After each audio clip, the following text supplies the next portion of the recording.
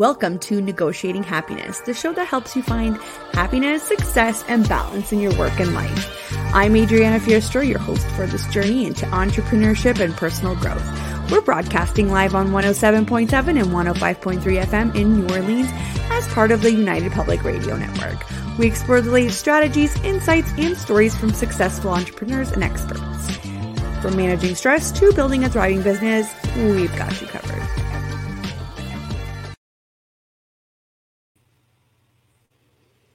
Good afternoon, everybody. This is Adriana Fierster, and you are watching Negotiating Happiness.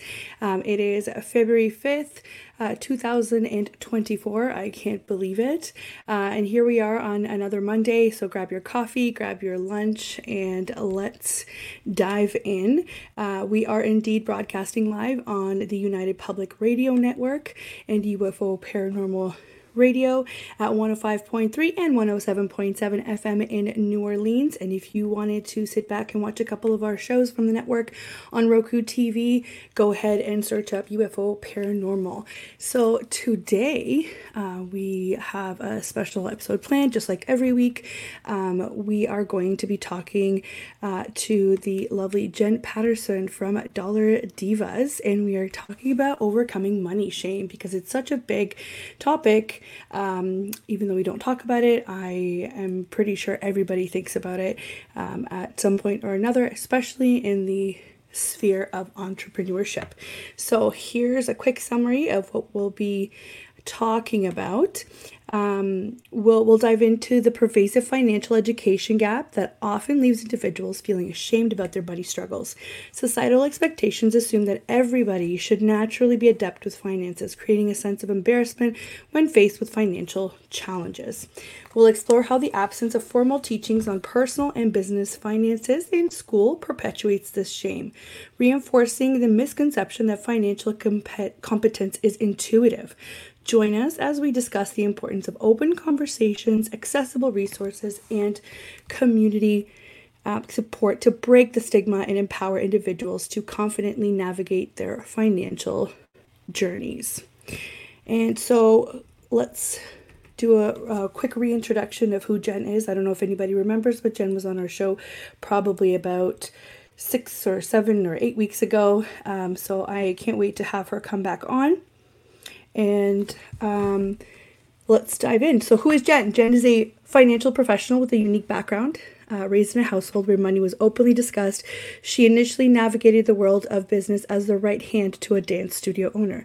Later, as a financial planner, Jen observed a common struggle amongst passionate entrepreneurs. While excelling in their crafts, they faced financial instability. Now, Jen is on a mission to help entrepreneurs stabilize their cash flow, allowing them to focus on their passion without sacrificing business growth. So I can't wait to have her on. She's going to pop up in a minute here. Just going to check in.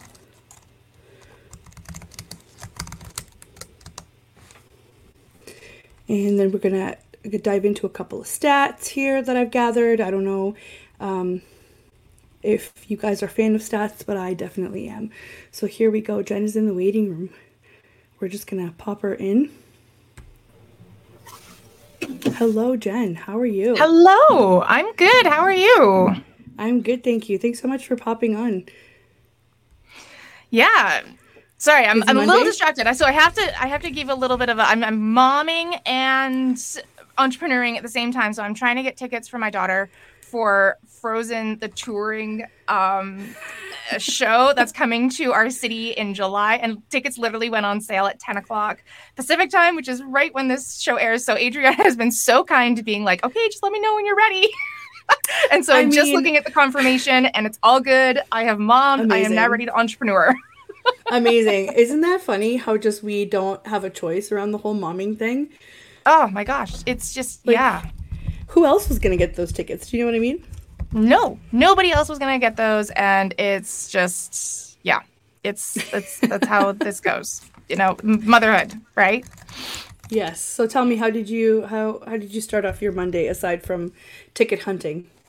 It was a pretty standard Monday for us. I've got up, got my kids to school, answered a few emails. I managed to squeeze a workout in this morning, so that was really nice. It was a great way to kind of kick off the week and, feeling like I'm on top of things and not starting the week behind. So I always really appreciate when things on Monday morning go smoothly. When they go a little sideways, then I find myself getting a little squirrely. Right, exactly. I mean, who doesn't get a little squirrely when that happens? But that's good. That's good. I'm glad. So, I can't wait to talk to you about overcoming money shame because I feel like it's such a an important topic to talk about, and a lot of entrepreneurs, like even in closed circles, I still feel a little bit icky talking about money. So I need you to tell me, in your professional opinion, how does that usually go? Like, what do you feel like happens when these conversations pop up?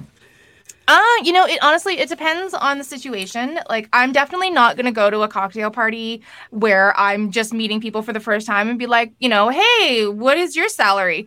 I'm not quite that awkward and weird, but at the same time, I think that it's really important for these conversations to happen, because it lifts us all, right? It lifts us all to talk about these things and make everybody else, comfortable with it in a way that, again, lifts us all up. So what I'm kind of talking around here. So I'll give you an example because I think that's the best way to discuss this. I was having drinks with a couple of girlfriends about a week ago, and within the sort of grouping, it was two entrepreneurs and a salaried worker type. And we got to talking about the one other entrepreneur's pricing. She is a solopreneur, she runs her own business, and she, was saying, "Oh, I think I might need to raise my rates, and because gas prices are going up because she moves around a lot in her business." And I said, "Well, when was the last time you raised your rates?" And she said, "Well, it was right when the gas prices kind of took off, and most of it's I didn't really pocket any of it because it all went to gas, and and I'm really nervous." And I said, "Well, why are you nervous? Do you think that anyone's gonna, come back at you and complain?" And we had this conversation of her being really afraid to raise her rates. And I said, "Well, what are your competitors charging?" And she said, "Oh, well, they're charging almost double, or and things like this." And I said, "Well, that's insane. Like, if your competitors, Right. who I don't know them, but I know you and I know you're amazing at what you do, if they're charging, more than you and you're stressing about raising your rates, like, this is a problem that we need to put our heads together and we need to help you Right. overcome this. Like, me as your friend, this other person as your friend, like, let's talk about this. Let's help you through it." And so in having that conversation, you know, I don't know if she actually went through with raising her rates, but I'm definitely going to follow up with her and be like, let's talk about that Right. some more, because you deserve to earn what you're worth.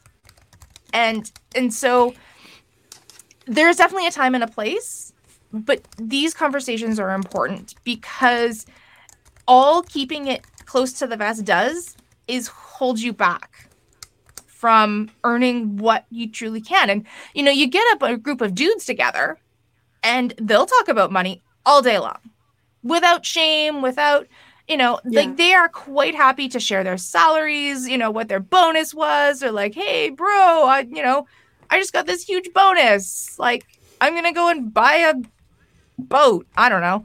Yeah. Like, these are conversations that they're more than It's happy to true. have. And so we see it in the glass ceiling and the wage gap and all of this stuff. And so we're shamed into talk around talking about money. It's uncouth, it's rude, it's all of these things. Is gauche. I think I even heard someone say, "Oh, it's gauche." I was like, Hmm. that's interesting. But when you bring it out into the open, like, we're willing to talk about everything from, like, what we do in the bathroom to what we do in the bedroom, but somehow our bank accounts are off limits. Like, it's just bizarre. I also wanted to add that as a service provider, it actually not only does it hold you back personally when you don't charge what you're supposed to be charging, there's a perceived lessening of value.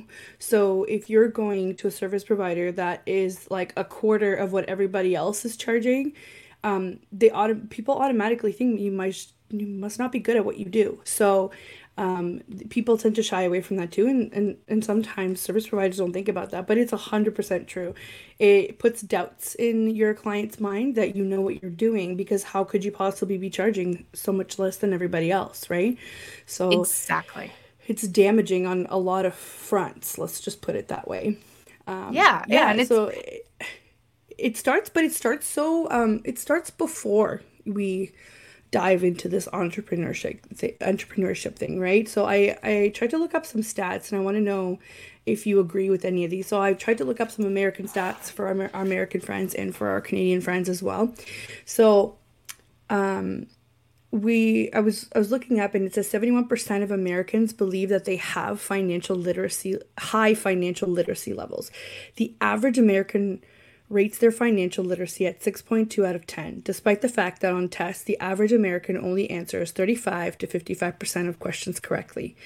And to dive in even further, which hurts my millennial heart, only 16% of millennials understand basic financial principles. Like, if this doesn't say it all, I don't know what does, right? yes. Right? Yes. And Yeah. Canadians, hold on, we don't want to like only highlight the American side of things, but so overall, it's hard because you can't get the same kind of stats for both places. But overall, just bear with me. Has a point. It says South Korea leads the pack as the most educated country in the world with a tertiary education rate of 69.29%, securing the top spot. Canada follows closely behind at 66.36%, earning the second position for most educated countries. However, when you get down to financial literacy rate, only 15% consider themselves financially literate when it comes to life insurance, investments, and stocks. According to the poll, while 60% admit to having a personal or monthly budget, only 29% have taken an education course about finance or personal budget management. So, of course, it's relative. Of course, you might know more than what you think you are. So maybe that 15% is higher, or maybe it's lower. Who knows? The whole point of it is, obviously we have the resources, obviously we're educated in a lot of different subjects, but when it comes to financial literacy specifically, what happened? What happened? Because our formal education system assumes that the family, because I think it stems back to, finances are a personal subject and everybody does it a little bit differently, and all of that stuff. I think that it stems back to the education system, is like, well, we don't want to put our centralized beliefs, quote unquote, on the people, and so you can teach that stuff at home. But what happens is they don't actually teach it at home. Parents have financial conversations behind closed doors or after kids are asleep because they don't want to, it may be on the sort of more sort of good parenting side of things. I don't say good parenting, but like the people who are trying really hard to be that parent, is they don't want to put the stress on the kids. They don't want their kids to see them feeling stressed out or having to, make those decisions.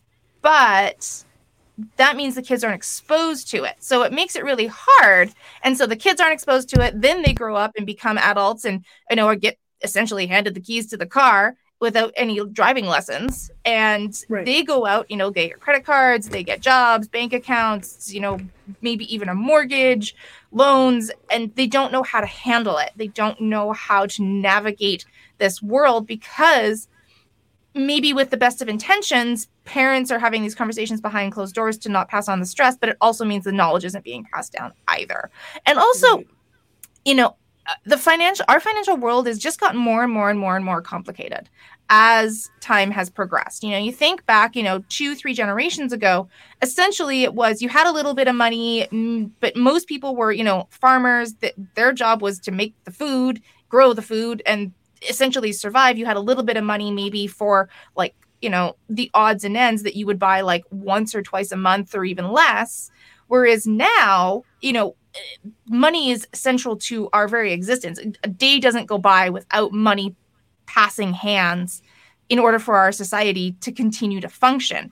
And so it's a very difficult situation because what we're facing isn't necessarily what our parents were facing. Right. It's a lot harder. It's a lot different. I talk to my mom about this quite frequently, how parenting today and even just existing today is so much different than when she was in our shoes 30 some odd years ago. And Yeah. and so that's a disconnect as well, because then they don't have the knowledge to pass on. So Mm-hmm. they feel like, well, this is how we did it, but that's not going to work for you guys because it's in such a different environment. So it's Right. almost coming from both sides. Like we're just kind of screwed. Right. Right. So, well, it kind of shows that too because I looked up a few more stats because that was kind of general for the population, which kind of gives me an indication of what kind of financial literacy I need to explore with my kid, right? But let me look at what the entrepreneur, let's see. So this is for American stats. So according to a survey by the National Endowment for Financial Education, which is the NEFE, in 2018, only 27% of entrepreneurs felt very confident in their ability to manage their business finances. That is Yeah. such a low number. And for the fact that some of these entrepreneurs are so like wildly successful and not knowing how to handle that is detrimental to the future success of that business, right? Yeah. And there's another study conducted by Intuit, which I think it's the QuickBooks Yes. parent company, in Yeah. 2019, found that 61% of small business owners struggled with financial management, including tasks like creating financial forecasts, budgeting. I am one of those people. I have the Well, tools, I use them. I don't enjoy doing them, therefore, I put no further effort into educating myself on how to do it better, right? That's the problem. That's the yeah. problem because I Yeah. had to basically learn everything on the fly. So, Yeah.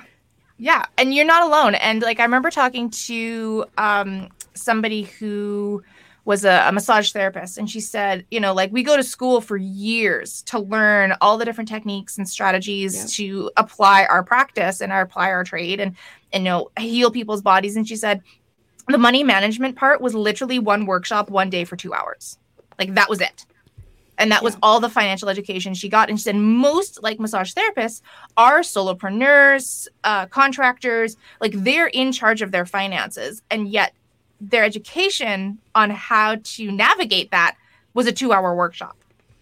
yeah, Like, yeah, again, disconnect. So, again, another one was talking to a lawyer. She said, I went to school for, I don't know how long law school is, 3 years ish. Like, that's a long mm-hmm, haul. And again, they yeah, learn how to write a brief, they learn how to argue a case, they yeah, learn how to talk to clients. She said, I hadn't a clue how to run a business. Like, right. So not we a clue. did She said, I have had to figure that out for on the fly too. yeah, if as in contrast to the I guess education for lawyers and yeah, they have to do a bachelor's, right? They have to do their 4 years in school for a bachelor's and then they go to law school. So that's actually a lot of school that you go through where you don't have any of that exposure. So much For schooling. paralegals, the program that I went to, you had to have a degree ahead, but you actually don't need to if you want to do the 2 year certificate. So regardless, everybody in my class already had previous same thing, 3 4 years of post-secondary school. Then you're in here getting your accelerated post-grad certificate to become a paralegal. We did have a course where we learned how to run our business. But it was a 7-week course where it was kind of implied that you already understood what expenses were and what and how you came into contact with assets. Like it was funny. On paper it made sense, but that was basically it. And it's Yeah. crazy that with lawyers that actually end up running the firms that paralegals work for, if you're not going to go off on your own, don't have even that because everybody else assumes that, well, we're teaching you about what your regulatory responsibilities are. So, for example, because we were regulated by the Law Society, we were taught what our financial responsibilities were in terms of the Law Society rules. But nobody's talking about how do you split this profit? How do you take it home? How do you save it? How do you invest it? How do you make sure that it's working for you? Nobody. It's just a question of money in, money out. Do you understand? Okay, great. Because it's especially in law in Ontario, it's a double accounting system, right? You've got your trust and your general, right, to keep Yeah. track of. But again, it's just money in, money out. It's nothing crazy. So Mhm. you think that you know, and you think you're going to go out there and be like, yeah, of course, I already took a course, I know, but nobody actually addresses the whole, okay, so this is what you're left with. What are you going to do? Yeah, What are you going to do? absolutely. And I'll even go as far as like when I was doing my licensing to become a financial advisor. Yeah, Financial advisor. Like yeah, I learned about insurance and how that world works. I learned about how, the investment world works, like, all of that stuff. But the day-to-day running of cash flow never came up. Not right, once.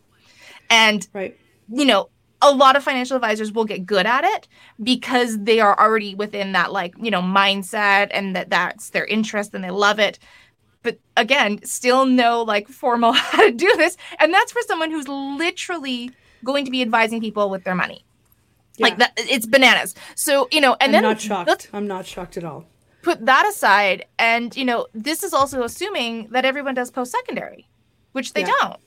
That's, I would say even in the climate that we're sort of in, post secondary is becoming less and less valuable. And a lot of the like Gen Zs, they're bypassing it altogether and just heading out into the workforce and figuring it out on their own because, we're realizing that a BA in English is not going to get you very far these days. So, right.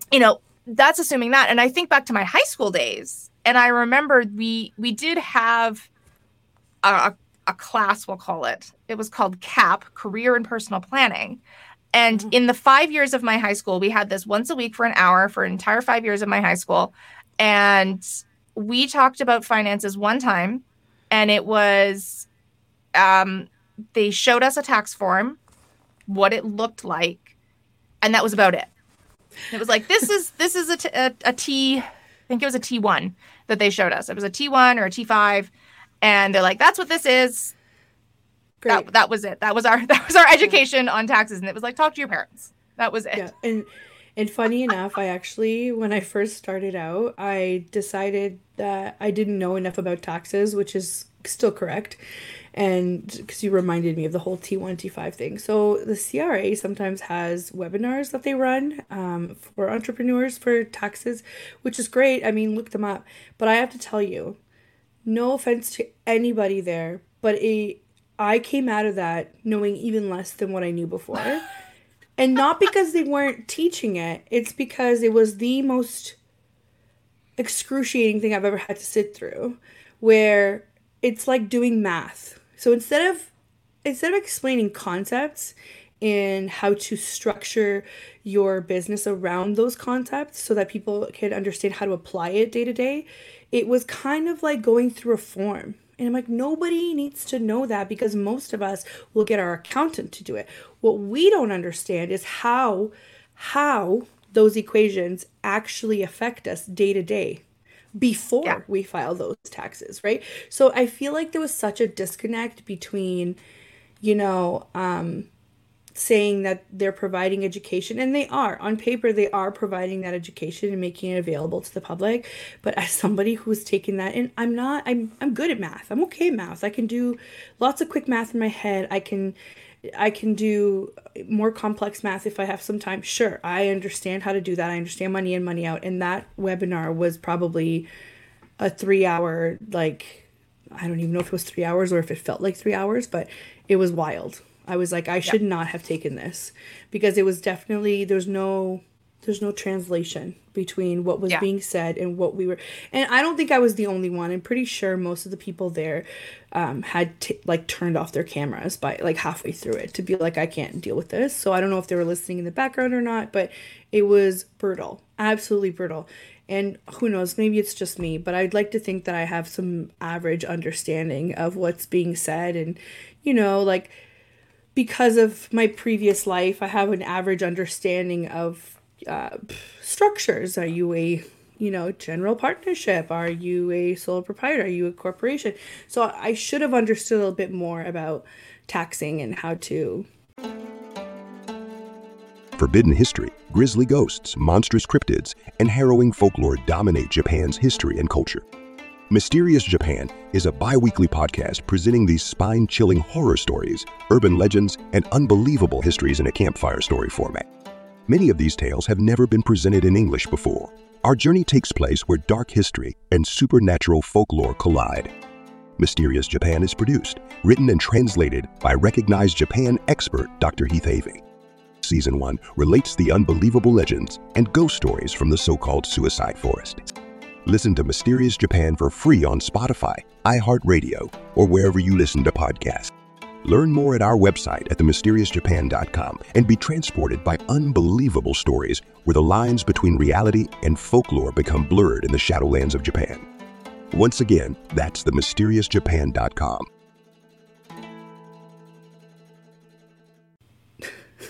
To make it work for me, and I didn't. I really didn't. So I think this is not just like a school problem or a home problem. I think this is like an entire society problem. Whichever institution you go to, whichever regulatory body you belong to, I don't think there's enough financial education.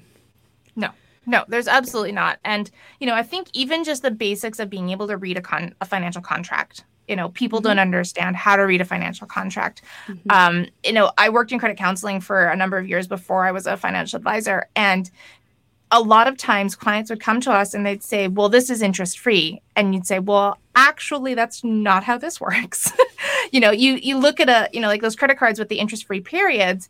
And what people don't understand is that if you pay the balance off within that interest free period, yes, you don't pay it. And you walk away and everybody's happy and whatever. If you go one day over that interest free period, all of the interest that has been accumulating in the background for that interest-free period, be it a year, 18 months, 6 months, whatever, that all gets lumped on day 91 or whatever it is. Like it's an entire, chunk. It's not just it starts accumulating then. It's been accumulating since you got the loan, the credit card, the whatever, and it all just gets lumped on that day. And so, little things like that and how to read that language, the general public I have found don't necessarily grasp those things or know how to read them within a contract before they sign it. Right. And it's wild now thinking back that I was 18 and maybe I won't name the bank, but I think they're all the same, honestly. They decided that, so back in 2007, they decided that an 18-year-old with a part-time job in retail was allowed to have a $2,500 credit card. Oh my. Who decided that? Like, who thought that that was a good idea? And I'll tell you who. Banks. Because I probably paid that credit card like 6 times over. Do you know what I mean? That's how much interest they probably made off of me. Because I had zero knowledge. But I could walk into that bank. And I walked in that bank that day. And I applied for a credit card. $2,500 limit. They saw you coming a mile away, and you know who thought it was a good idea? The entire institution. Do you know why? Yes. It's because that is how they make money. That's what I'm saying. There's a saying in the financial advising world is you don't invest with banks, you invest in banks. 100%. That's what I'm saying. I probably paid it 6 times over in interest alone. So they thought it was a fantastic idea because they just saw dollar signs. They just saw a big fat profit. Yes. And that's the case. And, especially, again, with credit cards, another misunderstood financial instrument, because a lot of people will think as they're making payments, the interest is going down, but it's not the case. The interest doesn't stop accumulating on every purchase you've ever made until you pay it down to zero. That's when the interest stops. So if you bought a TV and paid off $500, of the balance, you're still getting charged for the, full balance of that TV until you pay it to zero. And again, it's a cash cow for the companies. They are just raking in the dollars on our misunderstanding of financial instruments. Of course. And it's I've seen people do this over and over, and how they pay one credit card off with another, or how they pay one credit card off with a loan, maybe a line of credit, which I understand the logic. Usually lines of credit are lower interest. However, you're literally paying interest on interest on interest. And that is how they get rich, is interest on interest. So instead, in the last couple of years, I've tried to kind of think outside the box. Not that I've done anything with it. It's just me slowly beginning. How do I make compound interest? Because that is how people get rich. People don't get rich by saving. I'm sorry to anybody who's a great saver. I am not. That you don't get rich by that. You get rich by putting your money to work. So once you get to the point where you have a bunch of interest that you've gained, putting that free money to work is compounded interest. That is how you really start making money from no money. Until then, it's all like an initial investment and the time investment and the education and the whatnot. So how do we get over this? Like how do we teach each other? How do we warn each other what mistakes not to make, you know? Well, this is where it comes back to that, like, conversations. Why conversations are so important and so critical, especially with, you know, within groups of women. You know, find your people. Like, find those people who see the world the way you see it, who are supportive and kind, and then just start talking about it and be like, you know what? Hey, does anyone here like invest? Like, what do you invest in? Because that's a tiptoe into it, because investments are seen as, oh, it's good, it's exciting, it's kind of sexy. Like, that's something that, right? Like, it is, because if you talk about your investments, it is, yeah. Then it's not like, oh, you know, how much is in your bank account, right? Like that's a little bit like walking up to somebody and like grabbing their butt. But, you know, asking them over coffee or cocktails or whatever, like, you know, what are your investments, or like, what are you guys investing in, or do you invest at all? Like that's a kind of a tiptoe. And then you can kind of read the room and gauge whether or not the person you're talking to is open to a conversation about money. Are they telling you, oh yeah, I bought this stock and, you know, this ETF and this is my favorite thing? And, you know, are they like that? Or are they kind of like, you know, looking at the floor and shaking the subject? And you can kind of read the room with those conversations. And then once that starts to happen, then you can really, you know, open up and be that person that opens up first. Be the person that says, hey, this is my situation. Like, what would you guys do if you were me? And, you know, don't be afraid to put yourself out there. I mean, it's vulnerable. It's scary to be that first person that opens up. But I'm telling you, from someone who's been there and done it and had those conversations and has that relationship with other friends and entrepreneurs and peers, it's magical. It's so, like, I use that word not lightly. Like, it really is, because like, I feel like I've got a couple of girlfriends that I can literally call up and be like, hey, I've got this, like, I'm not sure what to do with this, you know, particular situation when it comes to like my business, or, you know, I've got this other investment. I'm not sure whether or not I should take a plunge on it. What do you think? And we can talk it out and hash it out and figure it out, because I know what they think about finances and money and investments. And I understand their perspective, and I value that. And I value their input, because I know they've been there. They've walked down this path as well. Right. And they've got a lot of wisdom to share. Right.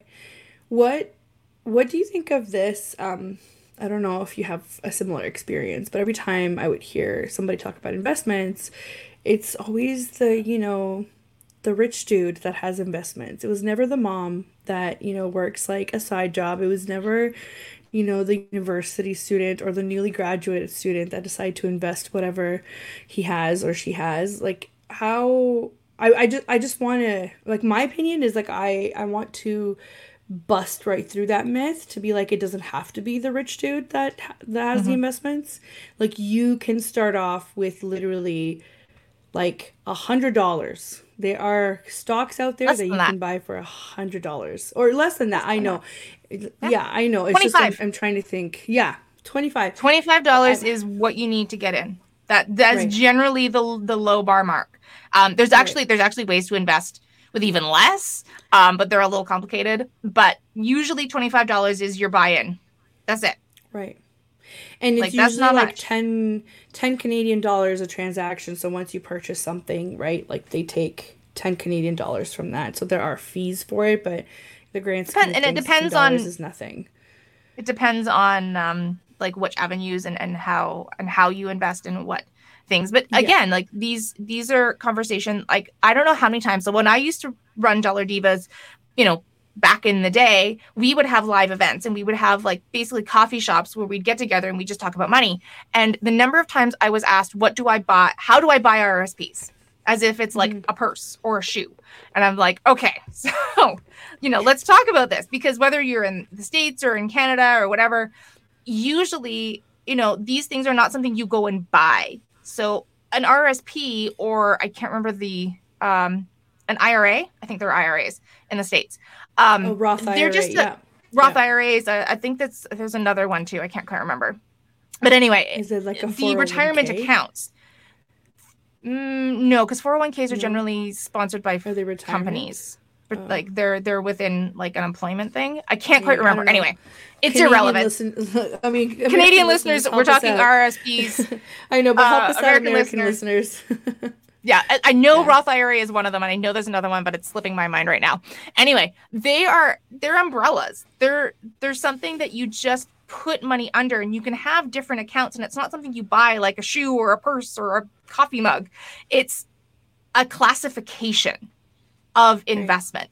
So once it's under the RSP umbrella or the IRA umbrella, then you can move it around to different things. You don't tie it into one investment just because you bought, let's say, some Tesla stock in RSPs. Doesn't mean you can't sell that Tesla stock and buy Apple.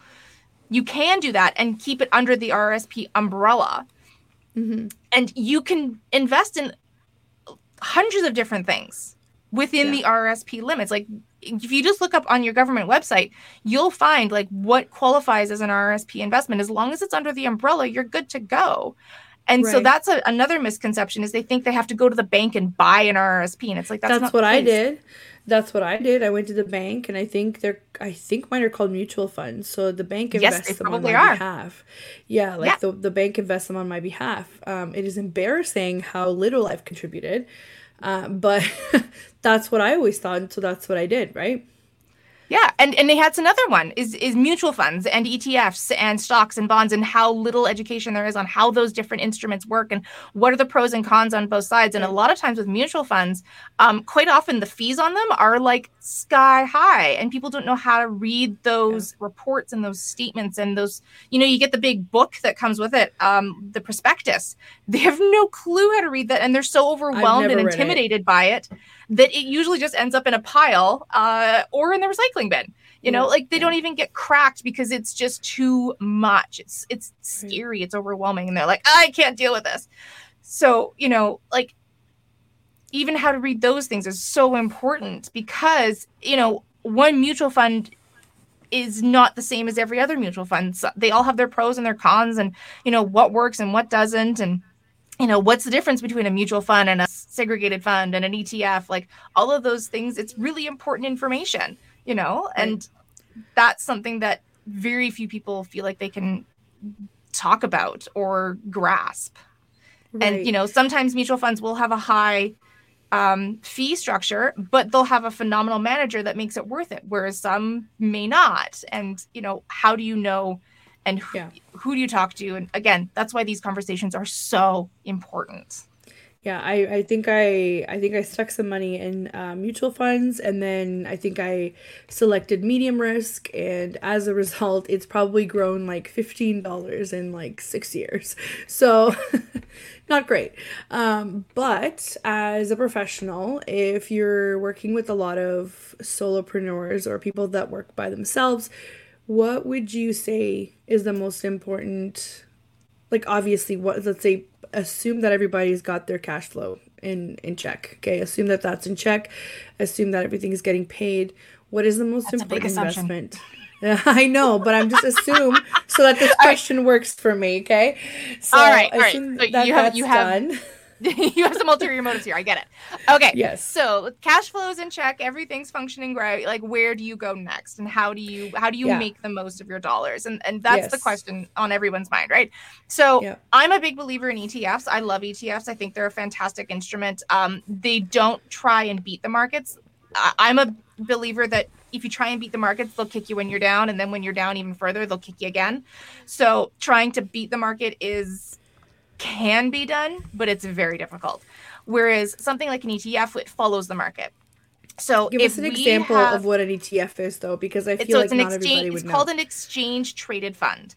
So how it works is they take some sort of basic either index or group of funds that's already established. So some of them will follow like the S&P 500. Some of them will follow There's another one. I'm sorry, it escapes my mind again. This is stuff I don't really deal with on a day-to-day basis. But like they will pick an index and they'll just follow it. And the way that I look at things personally is if the market as a whole has too much downturn, we have bigger problems because that means our economy is not functioning. So while you will have the ebbs and flows of the markets, of the economy, especially when we're in, recessions and things like that, yes, you won't always be in the uptick.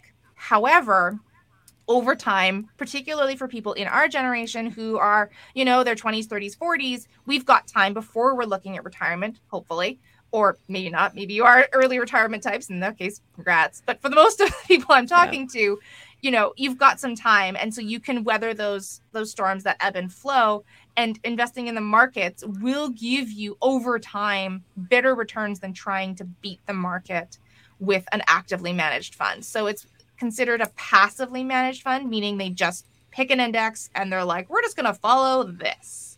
And whatever this does, then that's what we're going to do. Whereas an actively managed fund is somebody trying to pick and choose the winners of, who's going to do best and who's when to trade that. And that can be successful, but it's very difficult. And there are a couple of really great fund managers out there that do it well. And there's a lot that don't. Right. So, and then the other thing you have to take into consideration is the fees. So with an actively managed fund, they have much higher fees because you have that guy sitting in a room, picking and choosing and trying to beat the markets. Whereas with a passively managed fund, the fees are considerably lower. ETFs have like much, much lower fees. So you're not trying to not only beat the markets, but also beat out those fees in terms of your returns. So that's where my money personally is. That's where my husband and I have invested and done quite well over the last, I think we moved things over about 5 years ago into ETFs. They are relatively new kind of guide to the party, but I'm a big believer in them. And I think that they're a great way to go about it. And, you can usually go, financial advisors will offer them, but also the DIYs offer them as well. So we're personally with Questrade. I love it. I think it's a great platform. There's also Wealthsimple. I know there's a whole bunch down in the States, I think. There's a ton. I had it in my head. I can't quite remember. I feel like our American friends have so many more financial platforms than we do, right? So they sure do. Although they don't have e-transfers, which always makes me no, but head. they have Venmo and Cash App and like all these other things that we don't have, right? So it kind of makes sense, yeah. What do you think about using life insurance for the purpose it's actually intended for? Because a lot of people have this idea that life insurance is strictly for when you die, and that's most definitely a benefit of it. However, that's not what it's intended for. What are your opinions on that? Yeah, life insurance is a really versatile product if used correctly. Right. So again, the misconception is you buy like what's called a term policy, meaning like, it's pretty low frills. If somebody keels within the policy time frame, then, you get this chunk of change. Otherwise, if they live beyond the term of the policy, then it's like, oh, well, you're out of luck, tough luck, see you later. And those have their place. Absolutely. I think term policies are great for young parents who, if a parent dies, they need a huge cash payout. They don't have a lot of money. They're fantastic. And like both my husband and I have term policies on each other because of the nature of our lives. But there's also other life insurance that is very, very powerful, can be very, very useful. And the younger you get it, the more powerful it's going to be. So it's called whole life insurance. And again, I want to say this is all just general information. Of course. I'm just going to put that out there so nobody sues me. This is all very just general information. Talk to your financial advisor. You all need to pick up the phone and go talk to your own providers and your own financial people. The purpose of this episode is to get people talking about money, and that's exactly what Jen and I are doing. So this is almost like a private conversation that you get to listen in on. Yes. All right. Okay. So just with that little disclaimer out of the way. So whole life insurance is a really, really powerful tool that I think is underutilized in the financial community and with a lot of people, particularly again in our generation, because it's something that you can put money aside in, it builds cash value, and it never expires. So if I live to 130, my whole life policy is going to tick along with me, and it's only growing in value. So when I first got my whole life insurance policy, I think it was worth like $75,000, and there was no cash value and on that day one and whatever. And I've had it for about 10 years now. Gosh, maybe longer. I'm trying to remember when I actually got that thing, but it's now worth about $500,000, and it's got about $50,000 in cash value. So like that will just build over time, and the cash value will continue to build over time. And the cash value, like I can use that to loan myself money. So I can pull the cash value out of it without surrendering the policy as policy loan. So I know that there was one advisor that I worked with who would literally use their whole life insurance policy as their own personal bank. And he said, I took money out of it. I borrowed money out of it to buy my wife's engagement ring. He said, then, slowly paid that back. I took money out of it to buy a car at one point. I took money out of it for the down payment on my house. Like he literally used his own policy as his own personal bank account, his own personal loan vehicle, so that he didn't have to go and borrow outside and pay those interest rates and things like that. So, those are the things that you can kind of do with a whole life policy, as well as, generational wealth transfer and things like that. So, I know that when I kick it someday, that my kids, my husband, somebody in my line of lineage is going to get a big fat payout. And that's the amount of it is just going to grow over time. And if I desperately need cash for whatever reason, I've also got this backup, this safety net, this foundation ready and waiting for me. I can use it in retirement. There's so many different things you can do with it. And I would highly recommend chatting with your advisor. And I think Adriana got disconnected. I'm just going to quickly chat with her. And let's see what else I'm going to talk about. I'm literally into my thought and she disappears. And then the other thing you can look at is like universal life insurance. It can also be a really powerful tool. I know a little bit less about that because I've been out of the life insurance game for a number of years now, and it's a little bit rusty. I haven't used the knowledge in quite a while, but it also can be a very, very powerful tool that you can look at. The other thing is, as a business owner, life insurance can fund things like buy-sell agreements, so that if you work with a partner and one partner dies, then the partner's spouse isn't left holding the buck trying to run a business that they know nothing about, and they can buy out the or the partner can buy out the spouse, so that they're still left with an asset but also aren't stuck trying to run this business that they know nothing about. So those can be really, really powerful tools. And, talk to an advisor about those kinds of options. If you are in a partnership and your business is thriving, like that can be a really, really powerful tool and a really great foundational tool to make sure that everything stays the way that you want it to within your business. So life insurance has a bad rap. I think because of the way that it's sold and the way that it's marketed. Life insurance is marketed by advisors who are all on commissions, which I think is massively backward. But it is a really, really powerful tool, and it can be very useful in a financial structure, as looking at it in a holistic way and using it to fund your retirement or many other things within your life is so, so important. And I'm just going to check in with Adriana and see if she is going to be able to jump back in here. Let's see here. Don't see any messages from her. Let's try over here.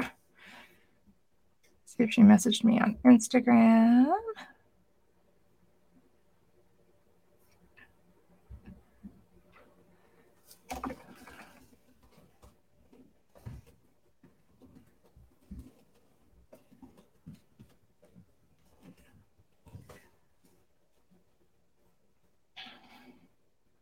So she says she's going to have to restart it.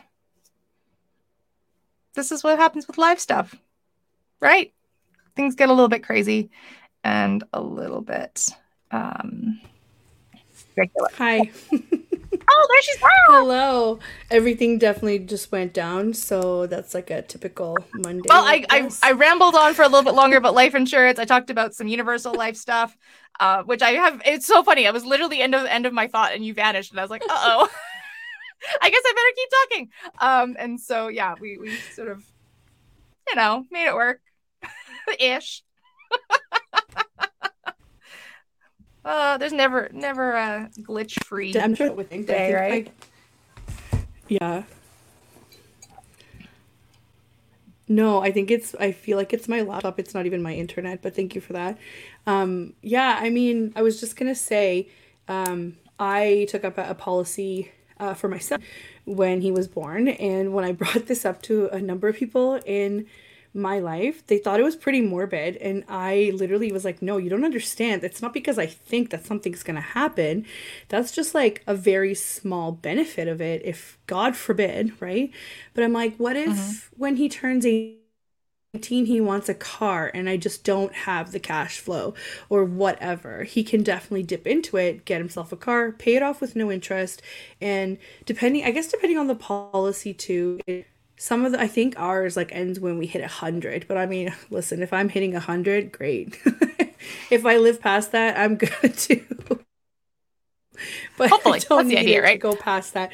Whereas with term insurance, yes, with term insurance, the premiums don't stay the same too. So once your term is up, right?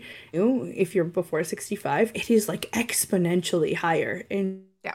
And it depends on the contract too. Like they're all a little bit different. Some so of them are from like 10-year terms, some of them that are I'm not 20-year even terms. getting. Yeah. Yeah. Yeah, for something that I'm not even getting interest in. And I remember when I talked to my insurance broker that we went over things like what is the average growth rate for this, right? In any case, it was better than a savings account. I think it ended up being something like 7% a year or something like that, right? Like that's a pretty big chunk of interest, especially if you're investing a lot of money. But I wanted to say that this is what rich people do. Rich people dump a bunch of money in life insurance policies, and then they create their own bank. Just like you said, your friend would literally keep borrowing and paying it back. But I think that at some point, I don't think there's a term of paying it back. So if something happens, they just take it out of your death benefit, right? If you don't end up paying back the money, right? Because it's still your money. And That's I mean, the there's whole always point. like the fine print and you have to read it closely. Yeah. But for the most part, yeah, I mean, if I say I took out, 20 grand out of my life insurance policy and used it to whatever, go on a really spectacular holiday, let's say, for example, then if I kicked it on my holiday, then they would just take it out of the payout. And that would be the end of that. And everyone would sort of dust their hands and be like, cool, we're done. But yeah, I mean, you're right. Like term policies, like I said, they're really helpful and they're great. Like I said, and you have to read your contract. Like I said, is it a 10-year term? Is it a 20-year term? Like what have you signed up for? And be really clear and ask a lot of questions. Like don't feel when you're in these meetings, don't ever feel like you asking too many questions. Any financial advisor, if they're a good one, they will sit there and answer every question that you have, even if you ask the same question 5 different times and need 5 different explanations because you're not grasping what they're trying to say. Ask it again. Don't feel stupid, because that is how we learn. That is how we figure this stuff out. And that is, again, so important for the long term within our financial lives. So you're not going to just magically understand it tomorrow. You have to ask the questions. You have to have the conversations. And, when we're talking about this stuff, it is really sometimes helpful to, ask the question 3 or 4 times to have them explain it in a different way, because maybe your brain just works different than theirs, and most likely does. Of course, and that's the whole point of their job, right? Is to make these complicated concepts or complicated terms into, something that's chewable, something you can digest on. So, there's nothing to be ashamed of. I didn't learn this until I was 8. I didn't have tree. I was very grateful for, right? So that's the whole point, is have these conversations. What else can you do? Like, how do these people that are so successful deal with their own money, right? And I know I hear this all the time, that debt is bad, but there is good debt, right? There is good debt. There is bad debt. A lot of people that have a lot of money avoid using their own money for their own investments, right? I know these are very general ideas, but from these general ideas, you should have an understanding of, so that if an idea sparks, or for some reason you have some extra cash lying around at some point, do something with it, right? Protect yourself with it. Pretty much. I would even go so far as to say debt is not good or bad. Debt is just debt. Right. It's neutral. It's morally neutral. Like, it's not good or bad. It's just a thing. It's like, again, it's like a coffee cup. But they teach you that it's bad. They teach you that it's bad. It's bad. Yes. It's one of those things that on its own, it's just a thing. It's a way to make something else happen. And it can get you into trouble in the same way, like hitting yourself over the head with a coffee cup's probably going to hurt. So, like, there's good ways to use it and bad ways to use it. But on its own, it's neutral. And I think that's another thing that really would help a lot of people, financially speaking, and that comes a little bit more to the mindset side of things than the actual strategy. But seeing it for what it is just a tool. It is a catalyst for making something else happen. Let's say, your credit card, and you use it to, fund your business. It's not bad debt. It's just the thing that you used to fund your business while you were getting it off the ground. If you didn't pay it and ignored it and never quite got around to paying it off, and, it went to collections, then there's going to be some negative repercussions. Absolutely. Your credit score is going to suffer. You're going to have collection agencies calling you. Like, there will be negative consequences, but it's not the debt necessarily. It's what you did after you utilized the debt of not, taking the proper steps to make sure that these consequences didn't happen. But I think seeing debt as a bad thing, it's evil, it's negative, it's terrible, I think that also does us a disservice, because, of course it does. Again, we're going back to the uber wealthy. They borrow all the time. Mm-hmm. They borrow tons of money, and they borrow it to invest it, and they borrow it to grow it. And, there's lots of people who use what's called leverage loans, where they take out money and they just invest that money, and they pay the interest only on those leverage loans, and then pocket what they earn from the investments. Because generally, if you do it properly, it will be more than you're paying in interest, and you end up better off at the end. Is it risky? Absolutely. It's hugely risky, but it can also be very powerful. So the debt itself is neutral. It's just it's like money. Money is neutral. It's what you do with it that's either positive, negative. Right. I just think it goes along with our theme, to like that shame of owing somebody something. Yeah. Right. And about how you shouldn't be in that position to owe somebody something. But again, if we had the knowledge and the know-how of how to utilize debt, how to utilize money, how to utilize all these financial instruments that you've mentioned, then maybe we wouldn't be ashamed, because we'd have a much better understanding of how the world actually works, right? But I'm putting my conspiracy theorist hat on for just a second to be like, I feel like people just don't want us to know how money works because it's easier. Like, look at the banks. I'm telling you, 18-year-old me thought it was a great idea. So did the bank to give me $2,500 credit card. And was it a great idea? It was a terrible idea for me, right? But it was great for the bank. So absolutely. 18-year-old me was forced me. Shoes. Yeah, but nobody forced me, so that's their argument, but also nobody taught me either, right? All I knew, like, my parents had bills and they were paid on time all the time. So they gave me a great example, but there's no literacy there. There was no, like, this is how you do it. So in an 18-year-old mind, it's like, well, I'm going to get money because I'm working, so then I'm going to pay it off, obviously. But practically, that's not how that works, right? There's just so many things that kind of go around. Jen, we were having such a great time talking that I didn't even do a halfway intro. I just realized. And then everything went down. But yeah, if you tuned in halfway, you are listening to the United Public Radio Network and UFO Paranormal Radio Network at 105.3 and 107.7 FM in New Orleans. And we are streaming everywhere as well. And it's negotiating happiness. We're going to have to wrap up anyway. But thank you so much for having this lively conversation with me about money. I feel like we could talk about it forever.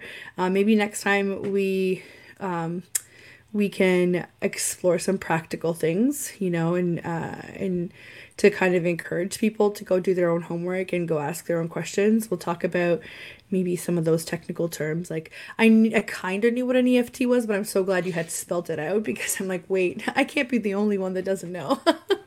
Right? But thank you so much for coming on.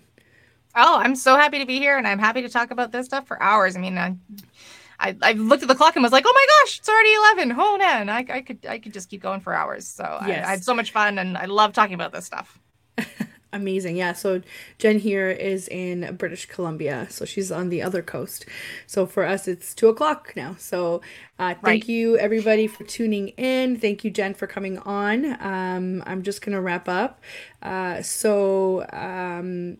Big thank you to the United Public Radio Network and UFO Paranormal Radio Network. And next week we will also have a guest. So stay tuned.